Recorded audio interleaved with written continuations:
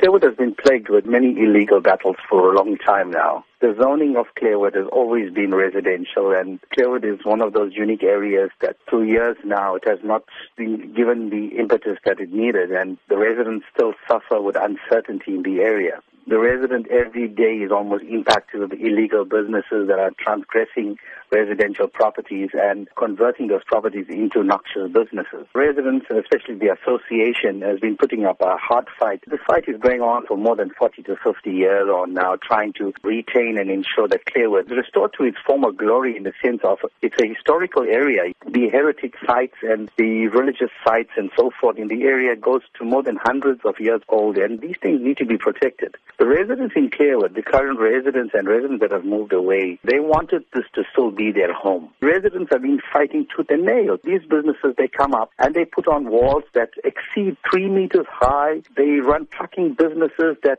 really impact on the area in the last 6 years on now. We've lost more than 14 lives of residents in the area under the wheels of these trucks. Apart from that, hundreds of accidents, and I'm sure SABC and Metro Police stats would reveal that. It is factual. Apart from that, it is the intimidation that sets in from these illegal businesses to the residents. It's become really frustrating to the residents. When Clairwood tends to decay in such a state, the neighboring communities like the Bluff, Wentworth, Merebank, and Spingo needs to be alarmed as well, because it seems that there is an agenda. And the agenda is clear, because it's clear that eThekwini has an hidden agenda. The agenda is basically to industrialize the area, and this is what we've been fighting for the last 40 years on now.